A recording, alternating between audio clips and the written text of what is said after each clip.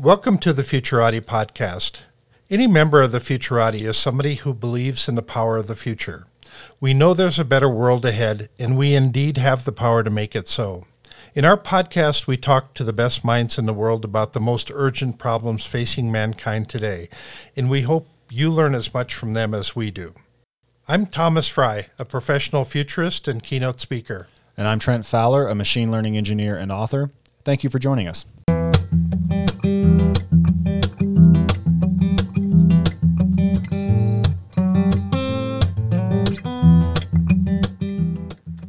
Good evening, everyone, and thank you for listening to the Futurati podcast. Tonight, we're joined by Justin Ging. Justin is Chief Commercial Officer for Honeywell Quantum Solutions, where he leads the commercialization of next-generation quantum computing systems. Prior to joining Honeywell, Justin led marketing teams at Samsung Semiconductor and Micron Aptina and managed strategic projects at Analog Devices and Bell Labs. If you enjoy this interview, please don't forget to like the episode and subscribe on YouTube or wherever you get your podcasts. Justin, thanks so much for joining us on the show. Glad to be here. Why don't we start a little bit with your background and your interest and kind of what brought you to working on quantum computing? Yeah, so I've always had an interest in being on transitional technologies, things that are world-changing, major technologies, and I've had the pleasure of being a part of many transitions through my career.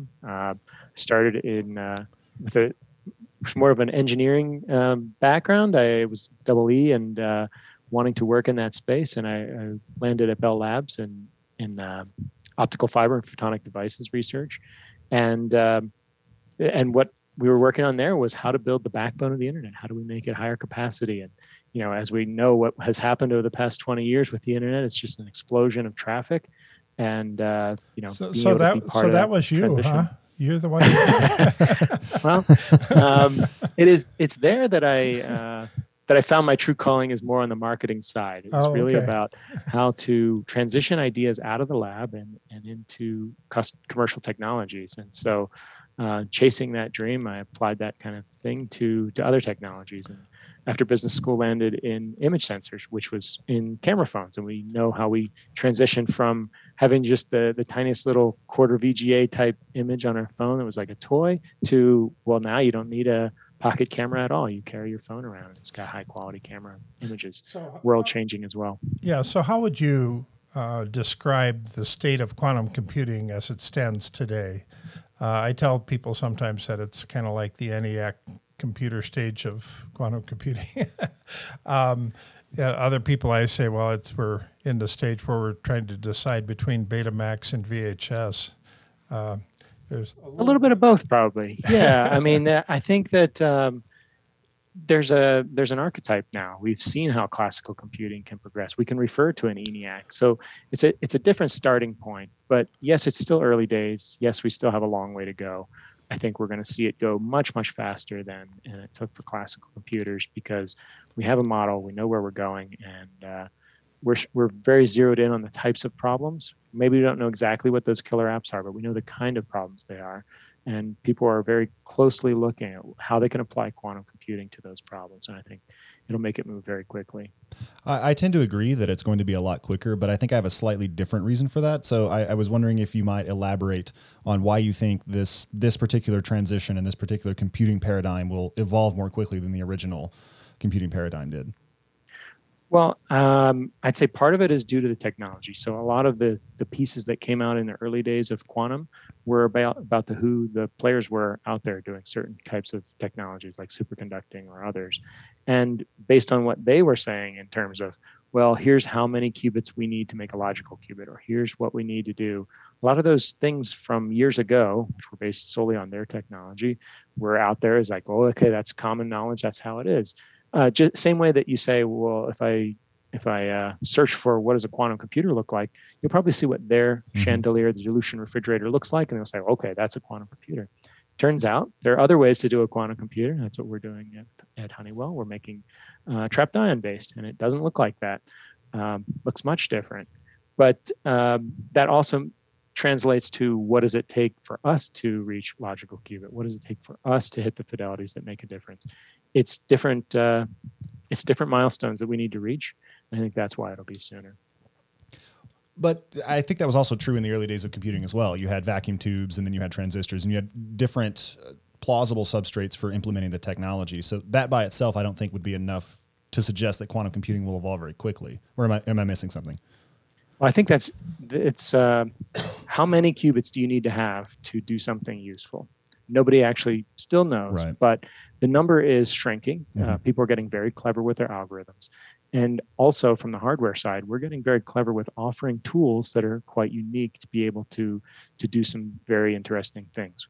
We have done some work that we've talked about at conferences where you can simulate or recreate circuits that would have taken a lot more qubits and apply and achieve them with many fewer qubits with certain things that we have. So particularly that is our mid-circuit measurement and reuse. So we can actually use a qubit for one particular operation, reset it, and keep it going in the computation, the same circuit to reuse it. And that enables you to get creative with how you apply it. And thus, like for example, we did a Bernstein-Bezzerani algorithm that would have needed 100 qubits. We used 2 to be able to do that same circuit. So that's an extreme example. The ratio doesn't always hold up like that, but it is a capability that starts to say, okay, I can actually do something much bigger than I would have, with what I've been told previously. So my background was at IBM, and IBM got its start with the card machines that they were reading all the cards, and they were doing the census. And they kind of got their big start because of the U.S. government hiring them to help with the census. Is there a similar type thing that might kind of jumpstart quantum computing?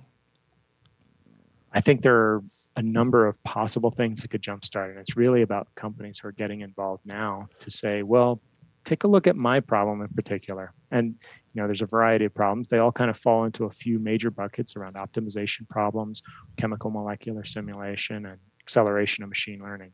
But within those bounds, there are a number of companies who are trying to apply quantum, and they are starting to show at small scale how this can be done. And those are known problems that then as the hardware increases, there's a known path to how that could make a difference.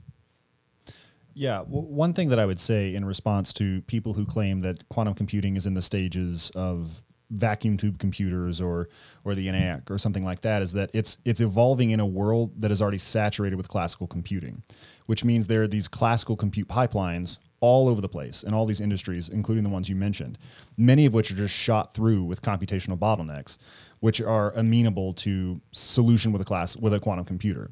And so we actually had a guest who asked what the killer app for quantum computing would be, and Thomas just asked what will jumpstart it. I actually think lots of things could jumpstart it, because all you really need to get a multi-million-dollar or potentially $1 billion application out of it is to find some place in a pipeline where they're trying to simulate the behavior of a molecule, like the Hartree-Fock procedure, something like that, and just solve that one thing with quantum computing. And for some of these pharmaceutical companies, that could be worth, billions of dollars. Absolutely, yeah. The speed up of operations, taking time out of processes because of that computation. It may be that it's along the lines of, hey, quantum is a coprocessor and you speed up certain tasks, very much so. It could be, hey, we can tackle problems that we just couldn't have tackled otherwise.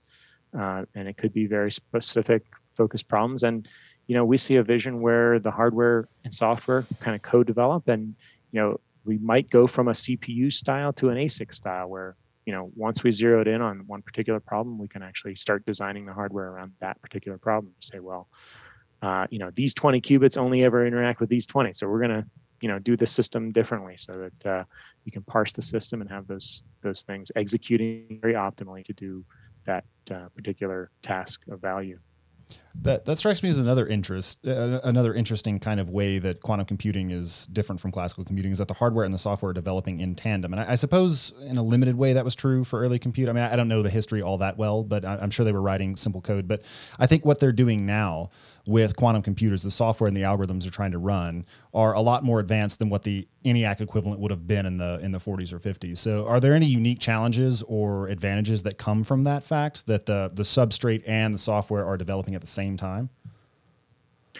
I think it ends up being a benefit, and both kind of inform the other. So I was mentioning about how some of the hardware features that we have enable options for the algorithm writers. Equally, algorithm writers when they know what the hardware is, can leverage that to get creative. There are certain pieces of software that people use for quantum right now that are not optimally designed to do some of the capabilities with looping and conditional branching and these kinds of things. And so, both sides need to make changes and adjustments. So I think it's a shared symbiotic relationship.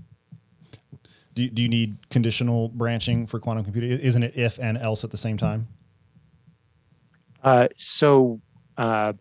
Up until we talked about our mid-circuit measurement and reuse, all quantum circuits, you do everything, and then at the end, measure everything out, and that's what you have. What we're able to do is take out a subset of qubits, one or more qubits, measure those without destroying the rest of the quantum information, find out 0 or 1, get some insight into what's going on, and take an action based on it. Put it back into the computation as something else, and now I know that maybe I want to go one way or the other based on whether that qubit was a 0 or a 1. That's conditional branching that didn't exist before that we introduced that feature. Now others are starting to follow us down this path because it's amazingly powerful, and particularly quantum error correction is one of the key things that just requires this kind of capability. Can we talk a little bit about the resampling or reusing of the qubits if that's not proprietary? I've never heard of that before. Sure. It seems like that would be enormously powerful. How does that work? So if you think about how our QCCD architecture for our trapped ions, it's like a railroad track essentially, and along that track we have electric fields that are creating essentially a bowl-shaped field that's holding the atoms inside that, the ions, and then we're using lasers to shine onto those ions and do the quantum operations. And we move our ions. This is different than other people that are doing trapped ion. We physically move ions away from each other and into different zones where we have the lasers aimed.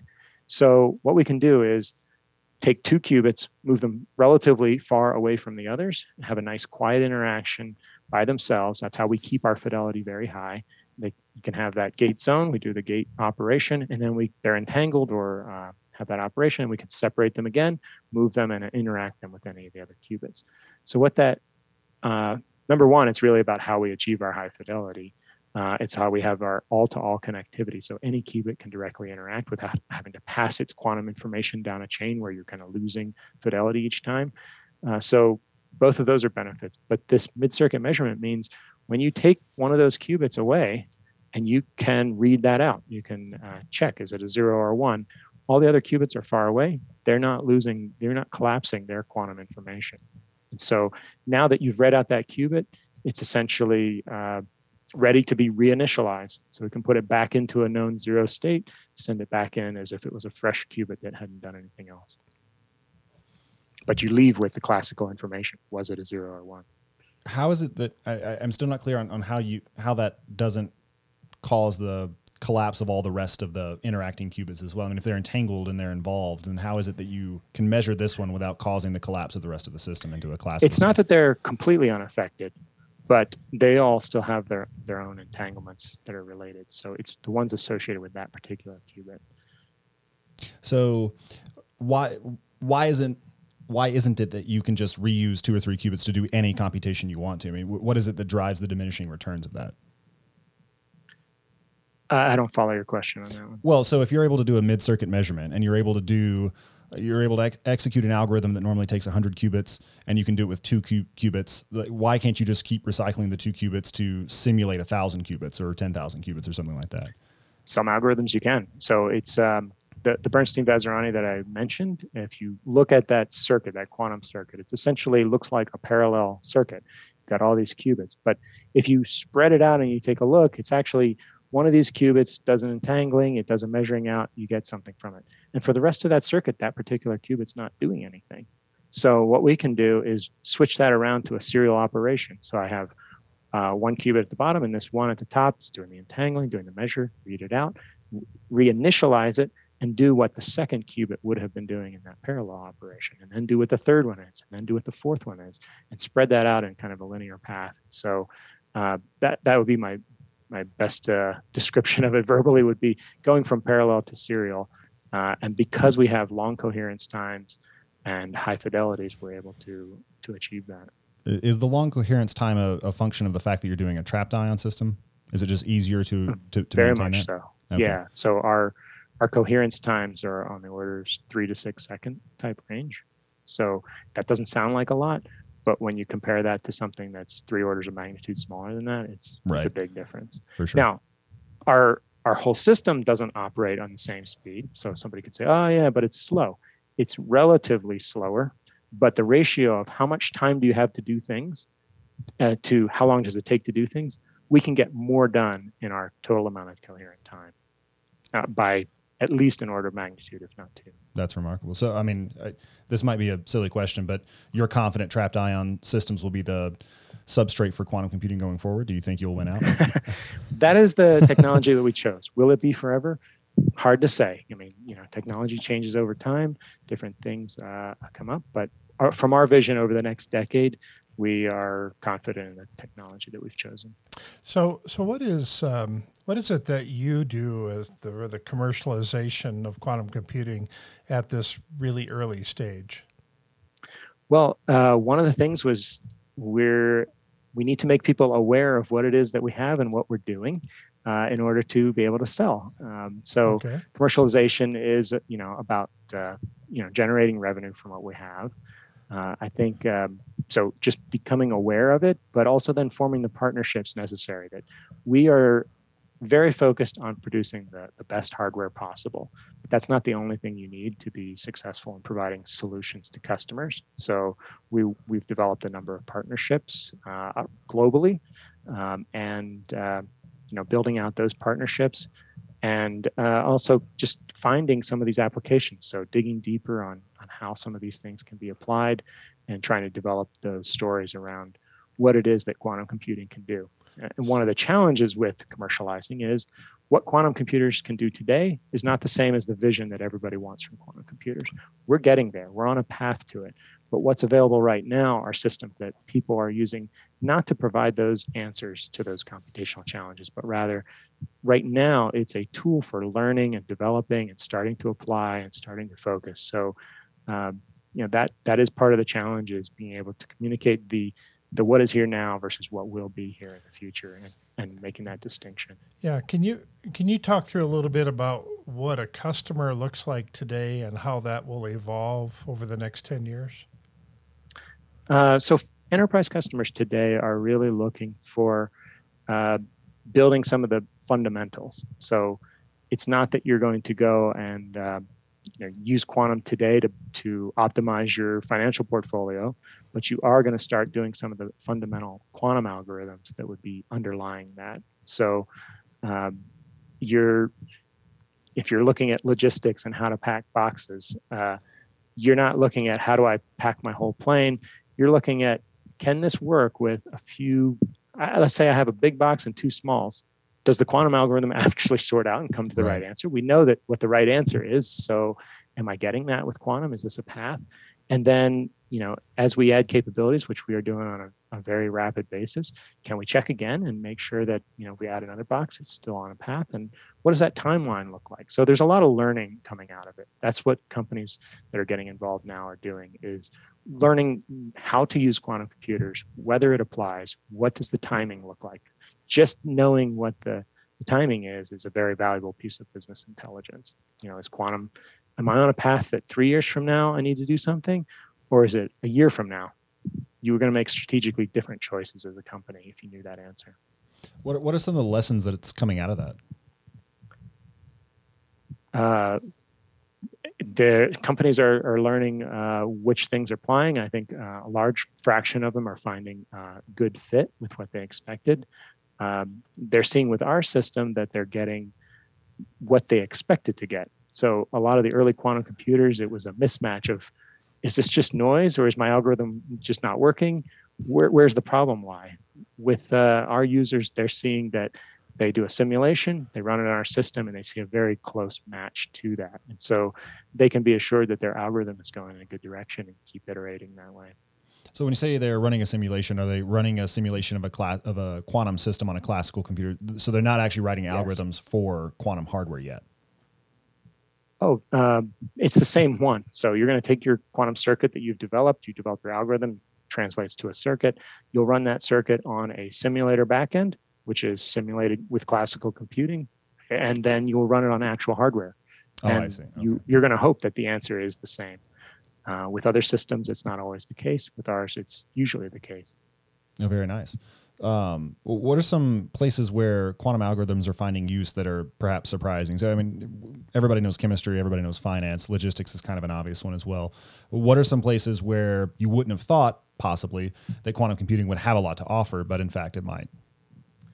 Yeah, it seems that among those few categories of the optimization, simulation, and acceleration of machine learning, that it touches almost every industry. So we continue to find new pockets of interest.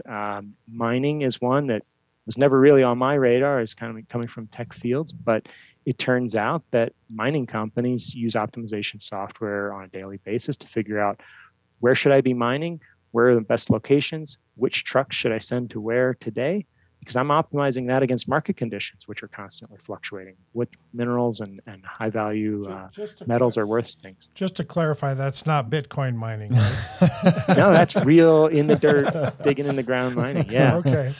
Transportation companies thinking about how do I best route things. And, you named some that just seem intuitive and obvious, but there's so many other possibilities. People looking at how do I best optimize where the satellites get their directions, or how do I best steer antennas for ground stations for communication. Just a variety of things, huge in number. And usually, if you can name an industry, you can probably come up with some angle about how that's important. Another one that's come up recently is gaming. Can it work for better randomness in your game system? Can you have a less predictable as you're playing, that it's truly random, or can you use it for rendering or image analysis? There's all kinds of ways that people are looking at applying quantum. So you say that quantum gambling might be a big thing in the future? So quantum help the gaming industry? So it turns out our quantum computer can do some of the highest quality random numbers that you can get. So you could argue where's the threshold of where it matters anymore, but yeah, there's levels they're extremely high randomness where you would say that might be very good for these gaming systems, like casino games. Tell me a little bit about the image rendering. What is that like? How is quantum computing used for that? Well, we're still looking into that, but some of the idea is around what's called inception rendering. So some of the work that's been done by some companies in quantum today have looked at some of the more basic types of things like handwritten numerals. Can you artificially generate data sets that can be used in these generative adversarial networks, so GAN networks with machine learning? So can quantum play a part in that? It looks like it can actually expedite some of those steps in the machine learning process and generate sets of data that help then train. And particularly this matters in fields where you don't necessarily have real data. There's not enough real world examples of it. If certain medical cases or things that if it's a rare disease, there's just not a lot of evidence of that. And so, they're looking at how can I use AI or machine learning to accelerate that, and how can quantum be a part of that.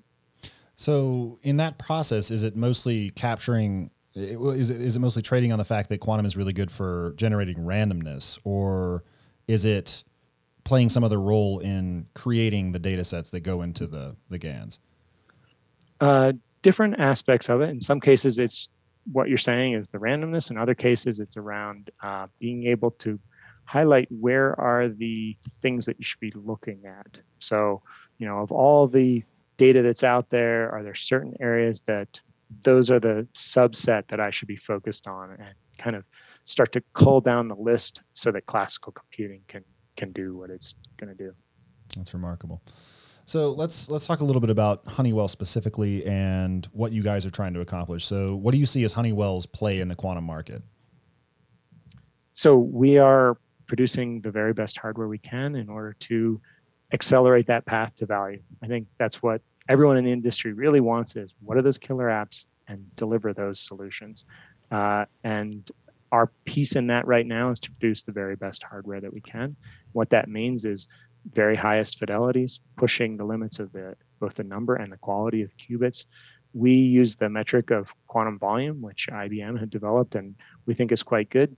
There are other metrics, and we're looking at other ways to kind of show that performance. But right now, we think that's a good way to, in a simple way, characterize the capability of the system. So we're accelerating that capability, and working with partners to kind of work on the application side of applying that.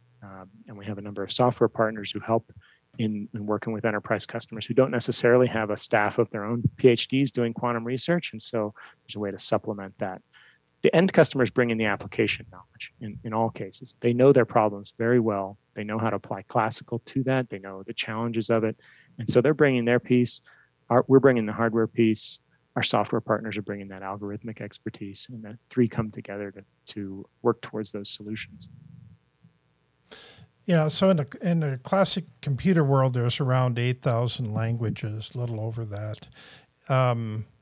Do you see quantum languages springing up and going off on tangents like the traditional computing world? It cut out for me. Sorry, can you repeat that? Yeah, the classical computer world has a little over 8,000 languages. Do you see the quantum language volume growing? When I was at IBM, that used to be kind of the ways people could build a kingdom, is to create a language, and then everybody would have to report to them to get answers, or how it worked. So far, we've taken an agnostic view to everything above the stack where it comes into our system. So we leverage the OpenChasm interface language. So that is open source language that describes a quantum circuit. So it's essentially like your sheet music. And what that allows is, above that, users can work in whatever framework they want, whether that's IBM's Qiskit or Microsoft's Q#, Project Q, or a number of other software frameworks that are out there. They can choose to use that. That's like their composing software. But in the end, whatever software they're using takes that composition, puts it into, here's the music to play. And that's when it comes into our system to play that music. So to date, that's where we're focused, is really around taking that music and then playing it as best we can. So you said earlier that Honeywell is trying to differentiate itself by manufacturing the best hardware that's available today. So can we just talk a little bit about what is involved in that? So you guys are trapped ion, maybe start there. I mean, presumably most of our audience doesn't know that from a superconducting qubit. So like what's a trapped ion? What are the advantages to that approach? And what are you guys doing to push the frontiers of what can be done with trapped ions? Yes, so our trapped ion system is room size. So we're talking about multiple optics tables, about 20 feet long, 5 feet wide. Large part of that is lasers, bulk optics. We have several different frequencies of lasers. They all have to be finely prepared to be able to be shining on to the size of a single atom inside a vacuum chamber. So it's portable then, huh? It's room size portable. Yeah. Not meant to be portable. And there's some efforts in various places to, hey, how can we shrink this down? We think going bigger and being more precise is more important now. Maybe someday things start to get integrated. In fact, as we think about scaling, there's a point at which it's really difficult to shine a large number of lasers into a very small amount of space. And so over time, we will shrink that optics portion and start to integrate that into the vacuum chamber very close to where we're doing the ions. So thinking about waveguides and other types of technologies to do that. And there's a lot of precedence here in the telecom space where they use this with, waveguide technology and optical fiber and these kinds of things. That's all in the infrared. Because of the ions that we're using, we're actually in the UV range. And so totally different materials challenge. And that's some of the work that we're already doing now for those next generation systems. So there will be a shrinking, but we're not small at all at this point. And so the focus then is on these atomic systems. We have ytterbium as our ion, and that is perfect by nature because all ytterbium ions or atoms are the same. And so we're starting with something perfect. And then there's noise in the environment from various sources.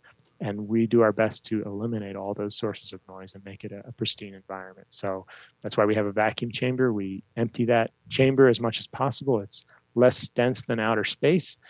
We cool it down to help that vacuum. So we use liquid helium to get it to around 10 Kelvin, which compared to what the superconducting folks are doing, that's like room temperature compared to the surface of the sun. It's a completely different regime. And so we don't have those same extreme temperature challenges that they do. We could actually work at room temperature. The quantum part of it is not affected by the temperature, but by cooling it down, we take some of those distracting environmental concerns away. So if there's a stray gas atom in the chamber, and when it hits the wall, there's so little energy in there because the temperature is low that it'll actually stick to the wall. So it keeps it a very clean environment. We control magnetic field. We have very precise electric fields. Basically, anything that's going to create noise, laser phase noise, we try to reduce all kinds of things that go into keeping it as noise free as possible so that fidelity can be as great as it can. And we're, our spec, our worst fidelity is basically what you work with. So your limiting fidelity of all the things that affect it. Our 2-qubit gate is that limiting factor for us. And we're above 99.5% at this point. And we continue to push that higher. So what does that mean exactly? Qubit fidelity. It means if you do 100 operations, or let's say 1,000 operations, 995 of them are coming out with the correct answer in a sense. What would cause the other percentage point? Well, any kinds of noise or imperfections in it where, quantum is a probabilistic thing. Right. So it's what percentage of things are coming out right. So you want that percentage of answers to be accurate. How do you push the fidelity higher? Just make the environment cleaner? In essence, yes. So there's a number of factors that go into what do we know of are causing these noise? What are these noise sources, and how do we go and tackle them? So it's like a Pareto chart that you would do in manufacturing. Like, this one's the worst offender right now, so I'm going to go tackle that one and see what I can do to reduce it, and then what's next on the list. And so it's kind of working your way down through those noise sources and imperfections and pushing it higher. And there will be some fundamental limit where it's just too difficult to get it perfect, in which case there will be a regime change to quantum error correction. So piecing together a number of physical qubits to make a logical qubit that has a much higher error rate, or I should say a lower error rate, higher fidelity. Did I hear you say earlier that the system can actually operate at room temperature? It can.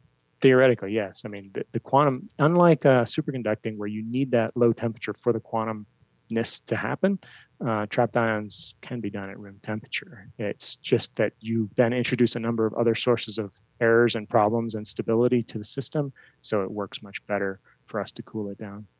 So that's very interesting. I would have thought the thermodynamic noise in the environment would cause it to collapse into the superposition to go away. So how is it that doesn't occur if you're using a trapped ion? Well, we're storing our quantum information in the spin of electrons. And so, for example, moving an ion from one place to another translationally doesn't affect the spin of it. If your hair's blue when you walk down the street, it's still blue when you get to the other end of the street. That's really interesting. So what are the holy grails in the quantum computing world? What are the advancements that suddenly everything would change? 1 million qubits.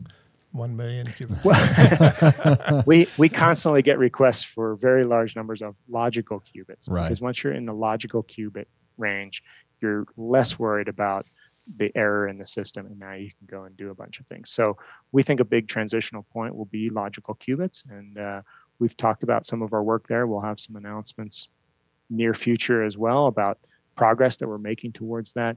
But it's this change in when things are noisy to when things start to get better. And even once you have a logical qubit, there's different error rates. It's not like it's not a binary, okay, now I have a logical qubit, I'm done. There is going to be a continuous improvement till we get to the kinds of error rates that you see in classical computers, where you're talking about 10 to the minus 15 or something crazy, this crazy number of nines of fidelity there. And eventually that's where it'll go. But there will be, we think, an important distinction between the pre-logical to post-logical. Now, you have one logical qubit, there's not so much you can do with that. There's a lot of experimentation, a lot of early R&D work. But as soon as you get 2 and 3, now you can start to get interesting. And when you have a number of logical qubits, that will be a game changer for some of these applications. Does Honeywell offer its platform over the cloud? Is that something you guys have? That's how we do it. Yep. So it's essentially a platform as a service. So people can access either directly through us or through some of the partnerships that we had. So one is we are on Microsoft's Azure Quantum service. So people can go there. That's transactionally the easiest way to get on our system. You can go there and sign up, and it's open for people to use. You make your payment there and you get your access. How many qubits are available for that? So we have two systems. One is called the H0. That was our first system. That is 6 qubits.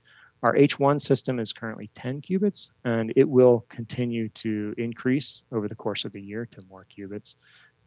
And then we will introduce another generation H2 next year, and that'll kind of pick up that number of qubits and also push on the fidelity. Has anybody built anything just really amazing with that yet? I mean, are there any experiments that make you especially optimistic about the future of the technology? There are some recent work that we'll put out some news stories on soon about some of the things that people have been doing. And there are some really interesting things in terms of, I'm trying to keep it out of the sensitive range, but related to manufacturing, how you would optimize in the manufacturing space, as well as some of the chemical types of simulation and some different ways of doing chemical simulation. Yeah, one example that I came across that I seemed way out in left field was when you look at with Pixar doing Toy Story 1 and you compare it with Pixar doing Toy Story 4, the amount of information in every frame that they put together for the film is incredible. And so that's an interesting way of looking at how the escalating demand for computing power keeps ramping up.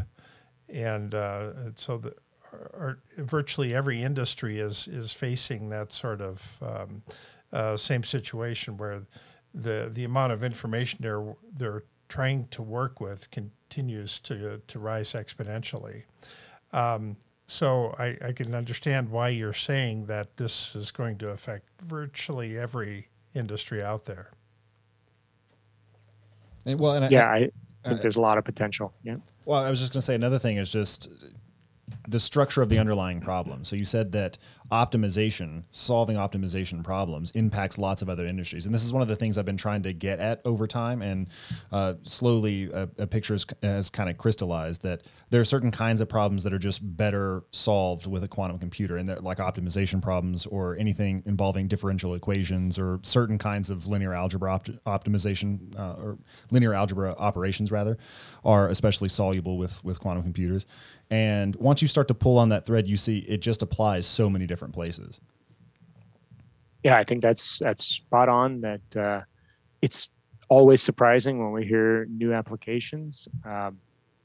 Some things are very easy for people to understand, like truck routing. Like you have a service truck, he's got to make 10 stops. What's the best path or option to do? Or maybe you don't know in the morning. Maybe you set out and you go do the first one and then you re-optimize. And if you have capability to do things fast, there are other industries where they only do this optimization, once a day or once a month because it's so costly computationally to get that answer that you kind of make do. But imagine just the fact of if you could do these things on a much more rapid basis, would you be more optimal if you could constantly be running this or be doing it many times a day? Those kinds of things could change. And even percentage point changes, single percentage point changes to some of these industries is huge amounts of money different. Right. So how much do you feel the kind of the competition in other countries breathing down your back? There's kind of a national pride at stake here, and there's a lot of other countries that are kind of chomping at the bit, working towards the same goals that you are. So does that come up on a regular basis for you? Well, definitely quantum is a global operation. And I think, we see ourselves as a global participant in the ecosystem of quantum. There are a lot of countries that want to make sure that they're not left out, so that they have their own homegrown developments in quantum. They have their own quantum technology. I think there's room for everyone to be involved with it. So we don't particularly try to take sides or try to be exclusive in what we're doing. So, we form relationships around the world. So taking a step back a little bit, I know that your background is in taking transitional technologies and bringing them to market. So I wonder if there are any general lessons you've learned in that process. So you're doing quantum computing now. You've done, really, really small sensing technology in the past. What are some of the challenges associated with that? I think many times it comes out to being able to explain technology. Cutting edge technology is usually the hardest because people aren't familiar with it. It hasn't been out there. So being able to explain those technologies in ways that people can understand, and there's, that's how you present the data and how you show what you're offering and make the case for it. I think what we have found in particular at Honeywell is being true to what we're doing. So a lot of people like to talk about, that's just marketing hype. We like to have data. And so we show, like we say, hey, we've achieved something. We try to put the chart in there. We try to show, here's what we've measured. Here's how it is. And be upfront with not making wild claims that are unsubstantiated. So being truthful to that. And sometimes that means we're not as far as it, some folks will get out there and say, hey, we're already there. And that doesn't really help anybody in the end, because then they'll perpetually be disappointed. Like, I thought we were there, but we're not. So we think just being kind of grounded in data and truth, but also being visionary to here's what the potential is, and inviting more and more people to get involved with it. I think with these sort of nascent things, it's about getting the involvement and capturing the imaginations of people, and having that ecosystem grow. So a lot of it boils down to just telling compelling data-driven stories. That's a good summary. Yeah, I think that's a big part of it for sure. And I think that the inclusiveness and sort of openness of quantum computing distinguishes it from earlier transitional technologies, because right from the beginning, a lot of projects were open source so that anybody could fork the code and play around with it. And a lot of companies like Amazon or Honeywell or Microsoft are making it available over the cloud so that basically anybody can access it and start messing around with simple quantum circuits to try to build toy projects. And so do you think that is going to be especially helpful in the development of the technology? Like why is now the time to start doing that? There's a huge need for more talent in quantum. There's very few. I think there's just starting now to be some degree programs that actually focus on quantum. And what that means, the focus is actually getting a sampling across a wider range of talents. So, quantum developers are often a little bit of physics, math, computer science, maybe one of the applications related to how you're going to apply quantum. Very cross-disciplinary, and there's a need for more people. The experts in quantum are there's not very many across the globe. And so I think getting that involvement and getting people trained on quantum, it's a different mindset about how you program a quantum computer. And we need to get more people involved. So from our view, the more people using quantum, thinking about quantum, developing their skills in quantum, is all useful to help move the industry along. So do we ever get to a point where or quantum computer replaces traditional computing? So we don't see it that way. It's a little bit more like there are certain kinds of problems that quantum will enable, whether that be through an acceleration or whether it be through, I never would have tackled this kind of problem except that now I have a quantum computer to go do that. So between that, we see a big space for quantum, but it's more like it lives in harmony with classical computing. There are certain things that classical computers do very well, and so it's not a replacement activity; it's a supplementing. So then it's like the smartphone of the future. You have that quantum chip inside, so you do your quantum calculations on one side, and then you turn the phone over to do the other calculations. Maybe, or I think HPC is maybe, or supercompute centers are. You don't use a supercomputer for, checking your email, right? But they have a place in the computational landscape that certain kinds of problems are best done on a supercomputer. I think it's more like that kind of model. Yeah, the one analogy that keeps coming up in my mind is that when maglev trains were trying to get off the ground, well, literally, I guess, So to speak. but they were competing against traditional railroad technology, which had been improving again and again over the years, and so maglev trains really haven't reached their full potential. Is that a good analogy in a situation like this or not?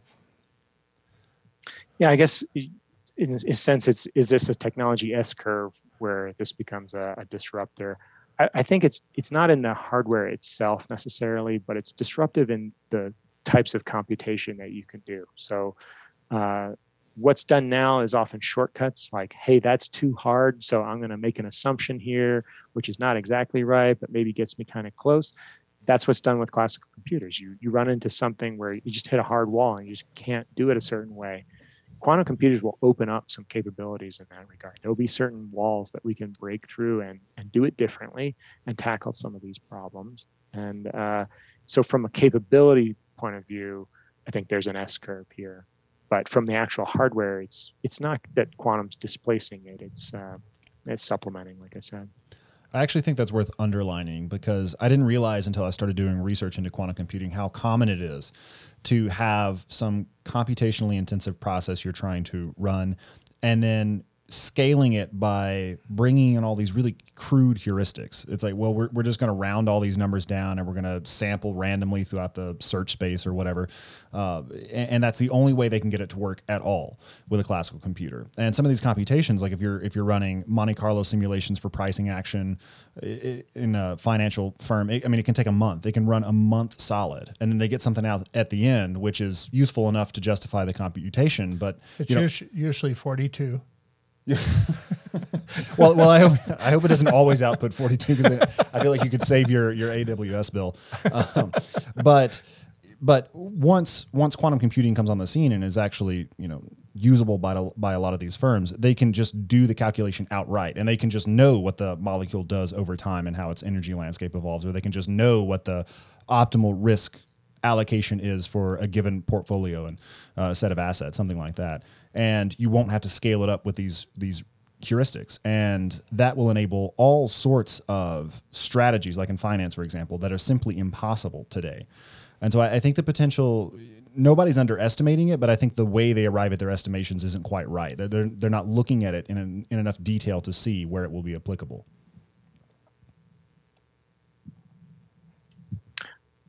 It cut out on me. Sorry, I missed your question portion there. Oh, no, I didn't have a question. I was just making a comment. Oh, sorry. Thoughts? It went silent for a couple of thoughts? seconds. Sorry. I mean, just coming back to it, though, I think that it's about that creativity. And that is why companies are getting involved, because they're thinking through those kinds of things. How could this change my processes? When do I need to plan for quantum to be disruptive? How can I incorporate that into the way I do things now? And often it's companies who, a lot of people that we interact with and kind of the first meetup with a company is groups that they're charged with looking a few years out and which are these disruptors. So it's often people who are also looking at AI and blockchain and some of these other technologies and looking at quantum among those to say, yeah, we believe this is going to disrupt this. So we're trying to learn more about it. And that'll be the first contact. And from there, it'll spawn other types of interactions to get deeper and start to look at, okay, how do we do a proof of concept project in quantum? And then diving in from there and like, okay, how can we build our own team that's actually going to be developing this? And there's a progression that happens with companies as they get more and more involved. Can you talk about the size of the quantum effort inside of Honeywell, or is that top secret right now? So we have more than 130 people that are focused on our quantum. A large part of that is scientists and engineers who are building our systems. And we intend to continue to grow at a very fast pace as our systems get more capable, as we start finding some of these applications and applying it. And I guess we're a breakthrough initiative for Honeywell. We have BTIs in Honeywell, and we are one in particular that has been nurtured and is frankly having good success so far. Fingers crossed that we Yeah. keep going on this path. And So- I think Honeywell itself has other initiatives to do different things to advance their field. This one in particular is one that's in the computation field. So if somebody came to you and just showed you that they got their certification in quantum computing through the IBM course, is that somebody you take a look at if they don't have any other background? I think there are a growing number of roles that, early on it was just physicists, AMO physicists. They're the ones who are developing the core, but quickly moved to, we supplement those physicists with a team of engineers who are building out the system in a very robust enterprise grade way, and expand it out with more and more software to apply it. I think in the next field, we're looking much more in the application of quantum and how do we best impedance match our systems with those companies?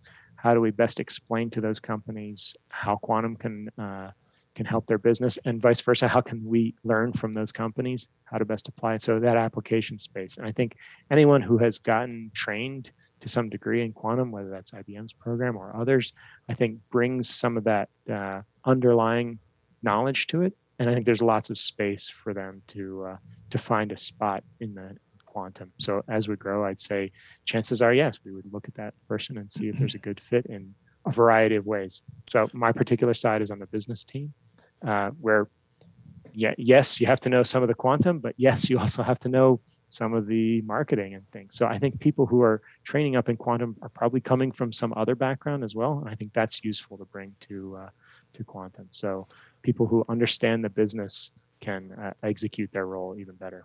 Back in 1997, IBM's Deep Blue team competed against Garry Kasparov and showed that somebody could finally beat a machine could finally beat a world chess champion.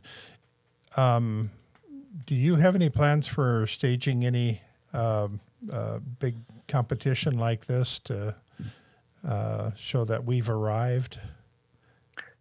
It's an interesting concept. I have not heard of any grand challenge yet like that, but I like the idea.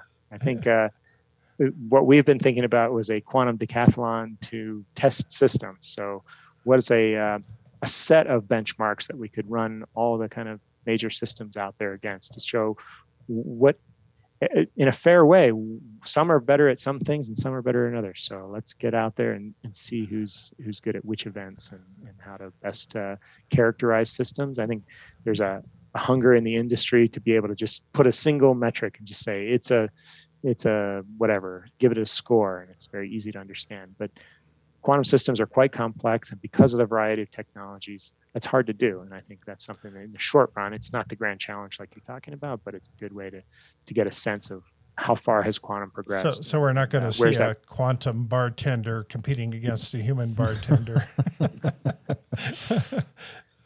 Maybe that's the way we can get interest. That's the killer app. Yeah, that's the do that.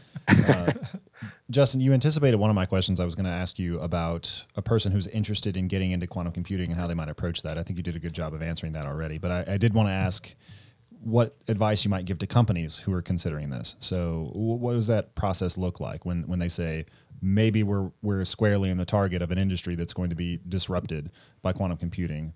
How would you advise them to go about trying to assess their position? I think it's really about assessing the kinds of problems that they have to tackle. And if those are quantum amenable, it's about starting down a path of a proof of concept to understand what does their problem look like in the quantum domain. So there's a sort of a mapping that needs to take place. And through that mapping, you kind of convert to a quantum viewpoint, a quantum circuit. You run that circuit, you find out, you prove to yourself, this is something that can be a game changer. And then there's a scale up process. And that scaling up is not just of our side with the hardware, but also the application of it. There's getting processes ready. It's understanding, let's say we did have this on a quantum system. How would we integrate it into the way we do business today? And what does that timeline look like? So companies that are engaged start to develop out teams of people. They start to gather their own talent and start training those talent. And I think it's kind of a process and it's a journey. And it's those companies who are taking that journey or getting involved now are the ones who are going to be prepared as the progress gets made with these systems. How much interest does the U.S. government have in what you're doing? Because I know there's lots of military applications that are possible with something like this. So I didn't know if that's come up a lot just yet. So I think that a lot of the government funding is kind of through some of the NSF type grants or DOE type grants, and that's going through universities often, and then through those grants, universities can have access. But I think there's lots of room for research in this, and there are company or groups like AFRL and ARL who are doing their own research, and other labs as well. So a lot of work at various national labs, and I think that's where government's getting involved at this stage. So you are at Honeywell, one of the major players in quantum computing, and you've got rather a privileged position from which to watch the technology as it unfolds. What is it that makes you most excited over the next 5 or 10 years? What are you most excited to see quantum computing applied to? It wouldn't bother me how it gets applied. What that killer app is, it's going to be game changing. And I think it's going to happen not just in one spot, but I think there's going to be a variety of ways that it changes things. And I think it's seeing those applications come to fruition. I think the biggest transitional concept for me is that we go from, hey, this was a proof of concept, to, hey, this was something that we actually want to implement in production that's producing real value for us. I think that would be a huge change, and that would be one of the most exciting things that could happen as we make that transition to, yes, you saved me even 0.5% off of my supply chain costs. Just the tiniest little bit would be, really rewarding to be able to say we've transitioned from a little bit more of the R&D to, yes, this is an actual value proposition. You can use quantum to save money, go faster, help the environment, to reduce carbon emissions, whatever it may be, whatever that value producing thing is, that you've done that using quantum. Well, fantastic, Justin. Thanks so much for joining us today. Yeah, appreciate the conversation. Really enjoyed it. Thank you. Well, this is great. Thank you. This podcast is a part of the C-Suite Radio Network. For more top business podcasts, visit c-suiteradio.com.